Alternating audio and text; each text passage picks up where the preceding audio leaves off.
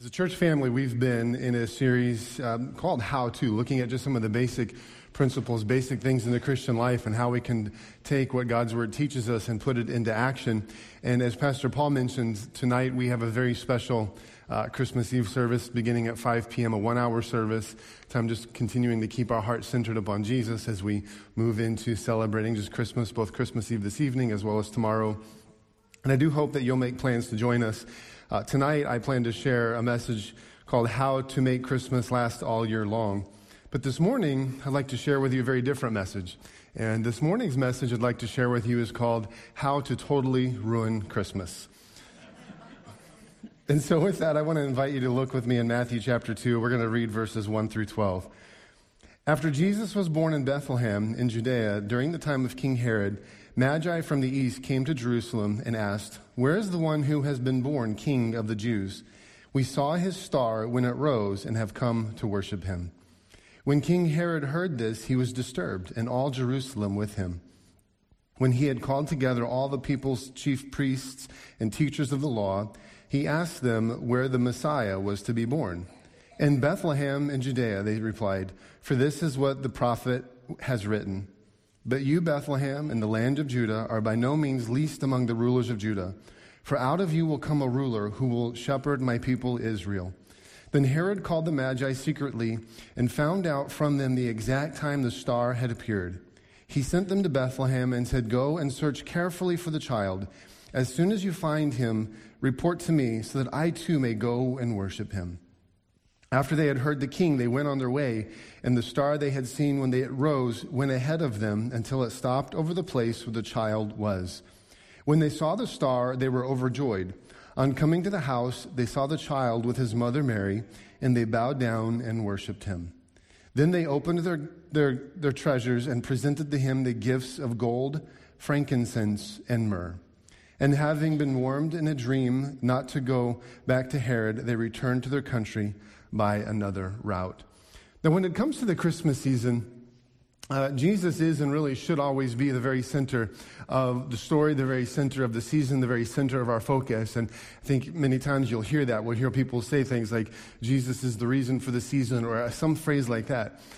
But inevitably, when the Christmas season comes along, there are a number of other, I think characters perhaps is the right phrase to use. There's different characters who will surface along the way when we begin to enter the Christmas season. I think one of them, probably the most prominent, is Santa. That if you've been to the malls, you've been to the stores, you'll see it on commercials, you'll see him in movies. But Santa Claus begins to surface as a character that we see during the Christmas season. And of course, you don't have Santa without the elves, and so I think the elves come up. You begin to think, you see the elves in different stories, different things, and different characters.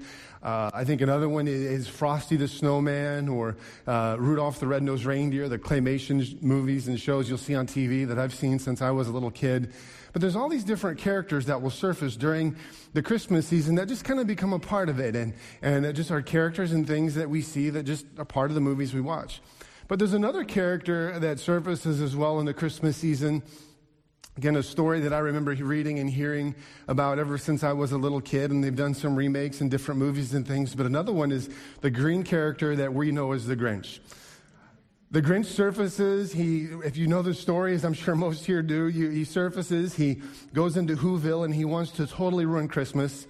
But in his attempt to totally ruin Christmas, and he's very intentional at trying to ruin it, he begins to discover that Christmas is far more than lights and bells and music and gifts and those things, and just begins to experience just a transformation of heart in all of that.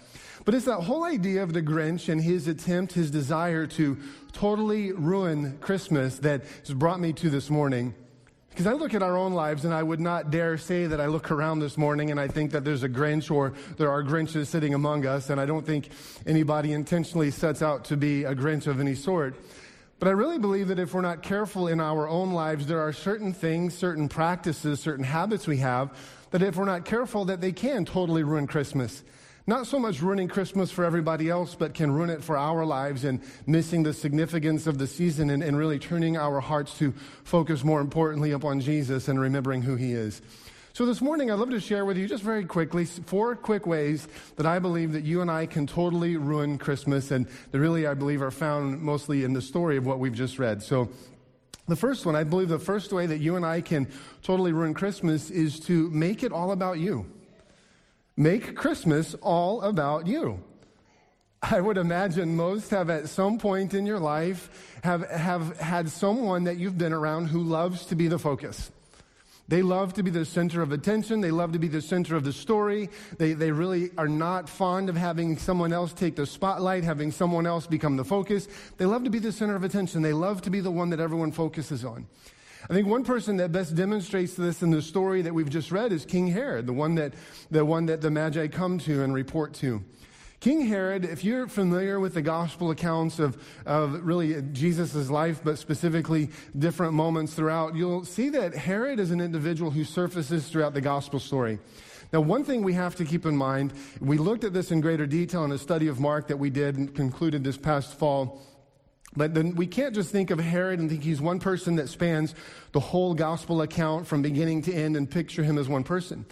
If you recall, one of the things we talked about with Herod is there was one individual, Herod the Great.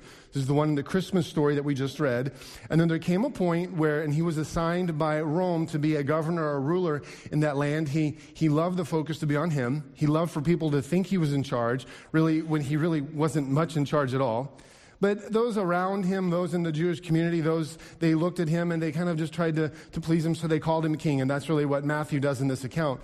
But we see Herod surface later in the gospel accounts, and we can't mistake those Herods to be the same Herod here. This Herod later, he had 4 sons. The area that he was over was divided up among them.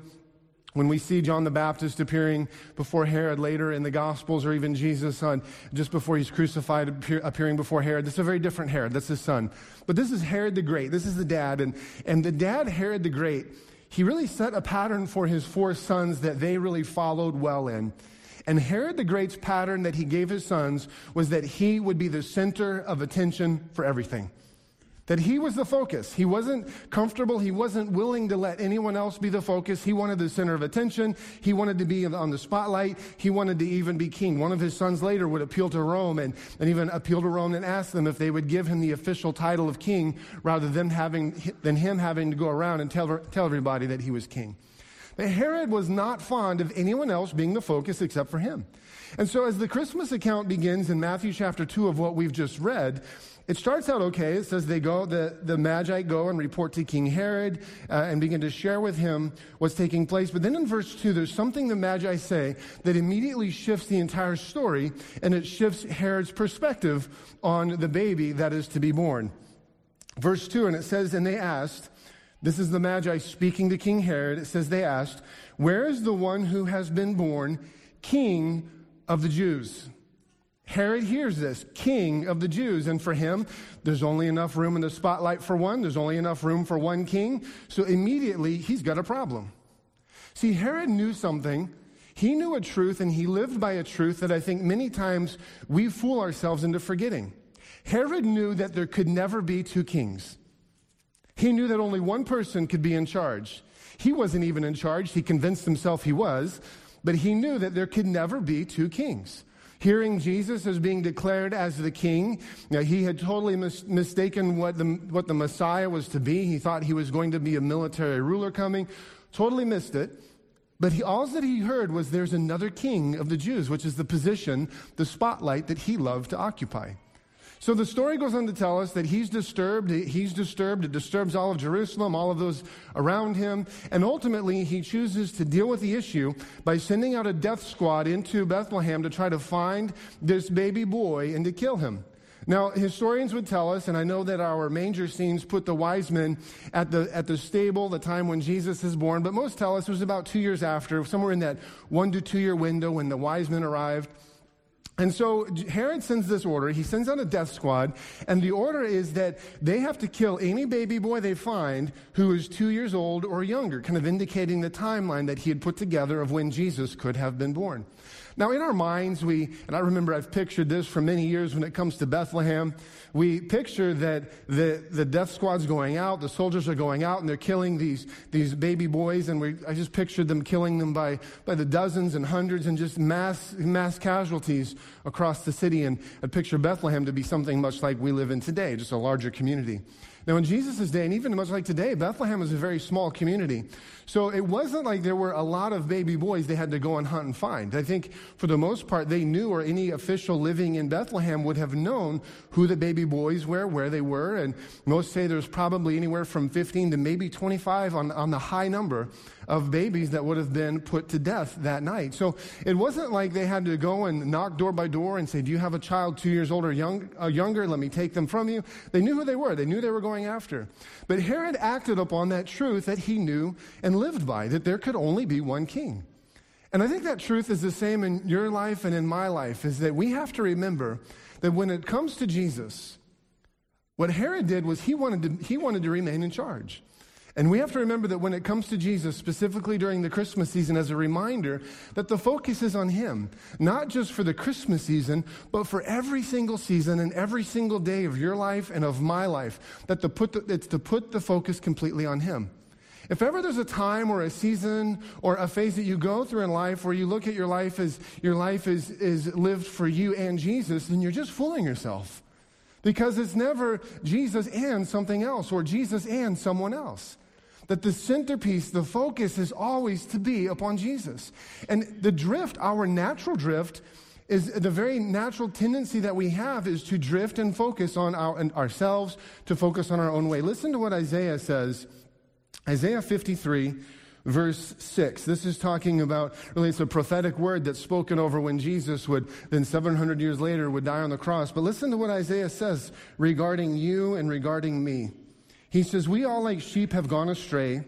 Each of us has turned to his own way, and the Lord has laid on him the iniquity of us all.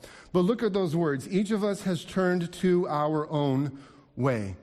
And we have a habit of turning to our own way. We have a habit of putting ourselves at the very center, making life all about us. So you want to know the best way that you can ruin Christmas this season is to pull a Herod. Make it all about you.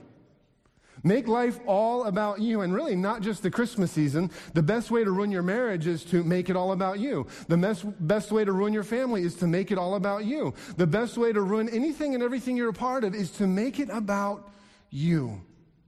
We live in a society that tells us that we're to constantly be a consumer. It is about us. We take.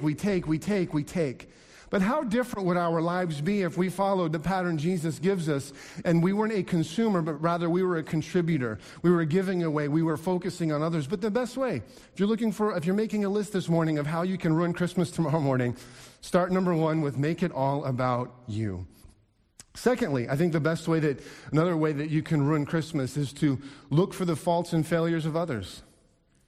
Look for all the ways others have let you down, all the ways others have wronged you, all the ways that others have done something against you. We looked at this in greater detail leading up to Thanksgiving, and one of the things that we specifically talked about with this to keep this in front of us is we talked about whatever you're looking for, you're going to find. Now, if you're looking for the good, you're going to find it. If you're looking for the bad, you're going to find it. And one of the best ways that I think you can totally ruin Christmas is if you were with us specifically up to Thanksgiving and those things we covered, is to just totally forget all that stuff we talked about. Totally forget that we're not to be focused on the faults and failures of others and look for the faults and failures of others. That's the best way you can ruin Christmas. One of the greatest things about people is also one of the worst things about people, and that is this: they're people. Something that I've shared before, and I remember an old minister sharing this with me back at the very beginning of my time in ministry, and he says, one of the things that you need to remember is that people are people, and some go to church. People are people, and some go to church. That people are going to let you down. They're going to fail you. Look what Peter says in Matthew chapter 18. Matthew chapter 18, verse number 21. Jesus is having a conversation with his disciples, and he's talking to them specifically about repetitive issues that come up and repetitive forgiveness in the lives of people. And he says this. Look at how Peter starts this conversation. Verse 21 says, Then Peter came to Jesus and asked, Lord, how many times shall I forgive my brother or sister who sins against me? Up to 7 times? But notice that he says, how many times should I forgive them who sin against me? Another translation says, how many times do I need to forgive them when they sin against me? In other words, he says, when they fail me. It's assumed that others are going to have faults and failures, going to make mistakes, they're going to have issues.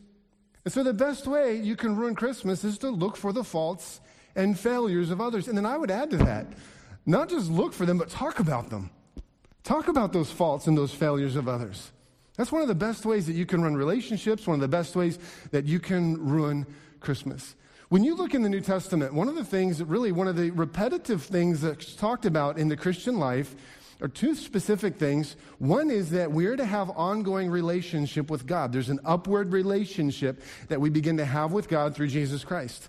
But then that upward relationship with God begins to take on a new level, a new dimension, and it's not just an upward transformation, an upward relationship with God, but if our faith in Christ is genuine and there's transformation taking place within our lives, then what the New Testament begins to tell us is that upward transformation and upward relationship with God begins to be modeled and lived out and fleshed out towards others.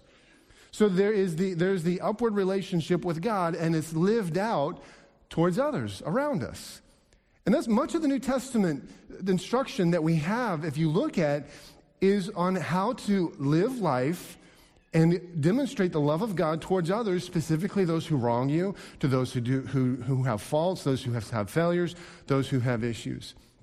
But it's a reminder that if you want to totally ruin Christmas, look for the faults and failures of others.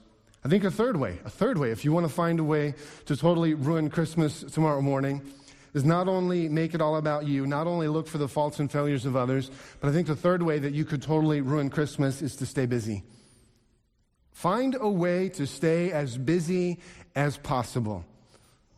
When you look at the Christmas story and the four chapters that I would call the four chapters that changed the world, Matthew 1 and 2, Luke 1 and 2, the four chapters in the Christmas story, if you look through the Christmas story, it's full of all sorts of different people. You have shepherds coming and going. You have angels appearing and disappearing. You have wise men traveling. You have all of these different details. You have Simeon and Anna in the temple coming and worshiping in awe of the fulfillment of God's promise and his word to them as they're holding baby Jesus. And you see all of these ones who are coming and going. And I wonder how different the gospel account of the Christmas story would be in those four chapters if any of those individuals who were mentioned were too busy to stop, take time, and notice what God had just done.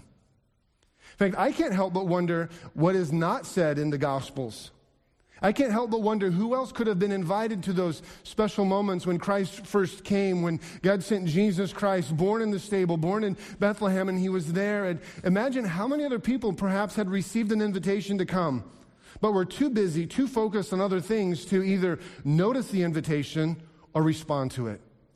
Perhaps it wasn't an angel that was appearing, but perhaps it was the shepherds as they were headed to the manger, passing through town and passing someone and saying, listen, we've just had angels appear to us and tell us that God has sent the Messiah, that he's here and we're going to see him now. Won't you join us? And like, well, I just set dinner on the table. I'll try to find out about it later.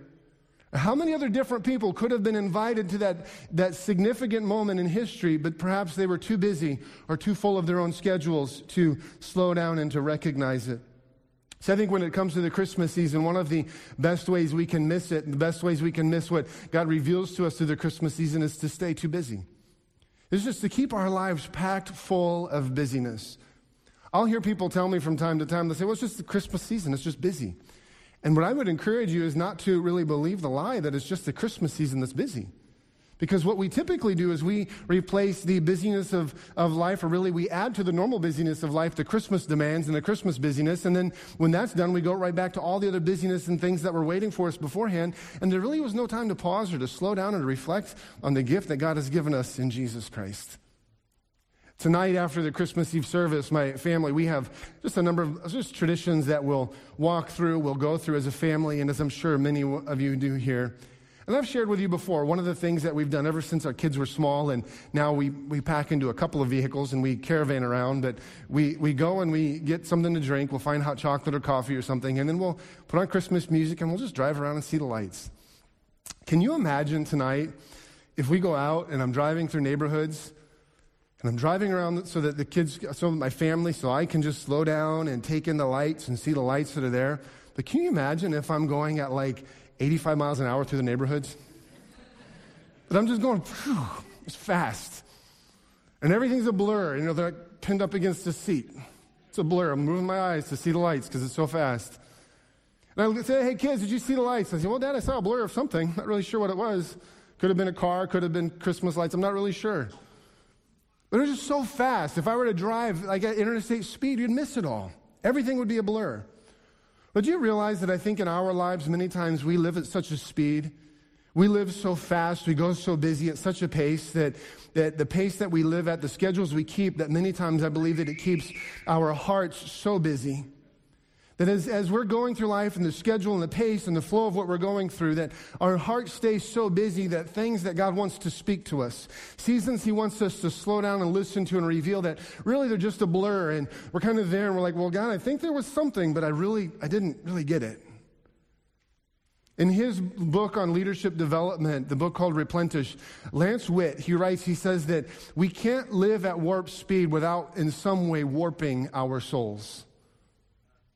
That if we're constantly going and constantly busy, then constantly going and doing something, having the next thing to go, having a hard time sitting still, having a hard time being silent, something we talked about just a couple of weeks ago, that in the end, we're really shortchanging ourselves on things that God wants to reveal and God wants to speak to us, not just in the Christmas season, but in every season, in every space, and in every part of your life.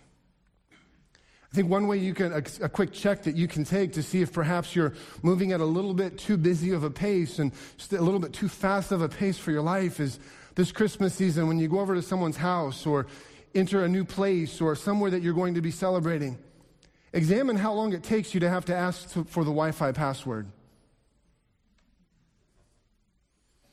How long does it take before you have to make sure that you're reconnected?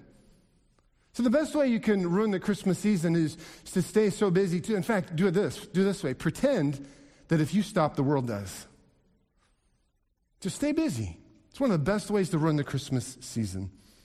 I think the last thing that I would give you this morning on how to ruin the Christmas season, 4 ways to totally ruin Christmas, is to focus on all the wrong things. Just totally focus on all the wrong stuff. There are lots of good things that are going to happen. There's gifts that are going to be exchanged. There's loved ones are going to give you something and all these things. There's going to be time with family. There's parties to go to. Hopefully things are already planned and ready to go. But there's those type of things, all good things. But those aren't the focus.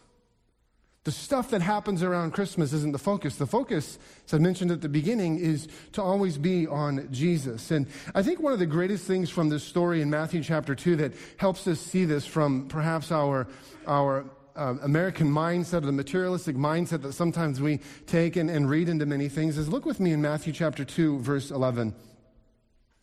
Just to help you see how many times we can focus on the wrong things. In Matthew chapter 2, verse 11, this is when the wise men have just arrived, the Magi have just arrived, they're there before the baby Jesus, and look what verse 11 says. On coming to the house, they saw the child with his mother Mary, and they bowed down and worshipped him. Then they opened the treasures and presented him with gifts of gold, frankincense, and myrrh. Now, if you'll look at that verse, if you could just leave it on screen for just a moment. If you look at that verse, if I were to ask you, what are the gifts that the wise men presented to Jesus, most would say, well, there's the gold. There's 3 gifts. There's gold. The gold is symbolic of his royalty. There's the frankincense that was symbolic of his deity. It was something that was used in the temple in Jewish worship. And then there was myrrh, which is an odd gift to give to a child, but it's used for burial. All of those are really some prophetic pictures that are given in these gifts that these wise men present.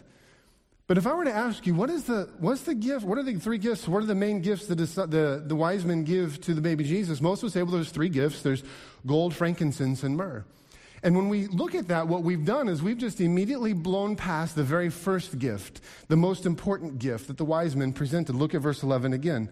On coming to the house, they saw the child with his mother Mary, and here's the first gift. And they bowed down and worshiped. They paused to slow down, to make sure their hearts were focused on the right thing, that it wasn't on all the gifts that were being given, the fragrances of what they were presenting. They were saying, this is about you, Jesus. The focus should be on you and only you. And I think sometimes we can take a lesson from the wise men and remember that when they came, it's not about what they presented. It's about what they gave from their heart. The presenting of themselves and coming in reverence and saying, Jesus, I'm here to focus on you. Many times, as I'd mentioned earlier, I'll see people go through different layers and things to try to reprioritize the Christmas season and bring it back to Jesus and put the focus on Jesus. And I'll hear phrases, again, like the reason for the season or things like that. But the solution to each of the four that I've given you and the ones that you would even come up with on your own is, I believe, the one solution for all of these is to get your focus on Jesus and only Jesus. Look in Luke chapter 2, verse 10. This is the angel's announcements to the shepherd. It says, the angel said to them, do not be afraid. I bring you good news that will cause great joy for all people. Today in the town of David, a Savior has been born to you. He is the Messiah, the Lord. In verse 10, where it says, I bring you good news that will cause great joy for all people. One translation says, this is what you're looking for. And friends, for you and for me, as we stand here on the morning of Christmas Eve, we'll celebrate Christmas Eve tonight as we gather together, and then tomorrow morning as we rise to celebrate with family and friends and whoever you gather with for the Christmas season.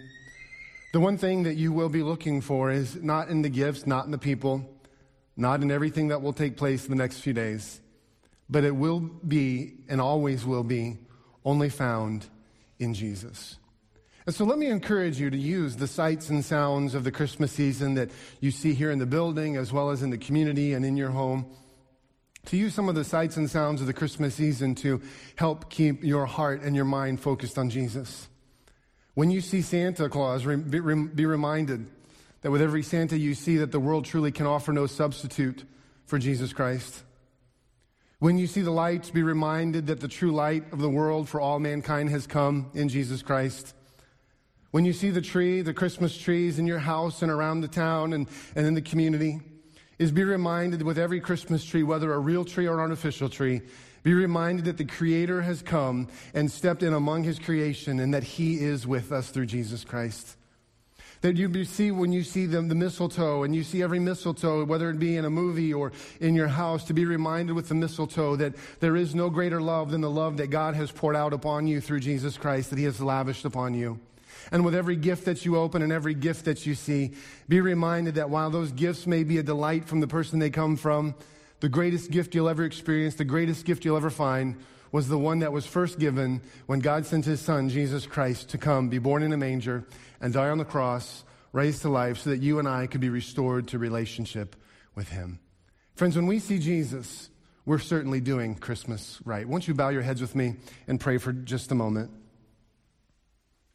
And then, Lord, for each one of us this morning that are here, I pray that as we do go through the Christmas season, as we move through the rest of this day, this evening, and tomorrow morning, that in every part, everything of what we do, that we would be reminded of who you are, and that the focus should always be, and will always be, upon Jesus. So, Lord, we love you and we thank you. In Jesus' name, amen.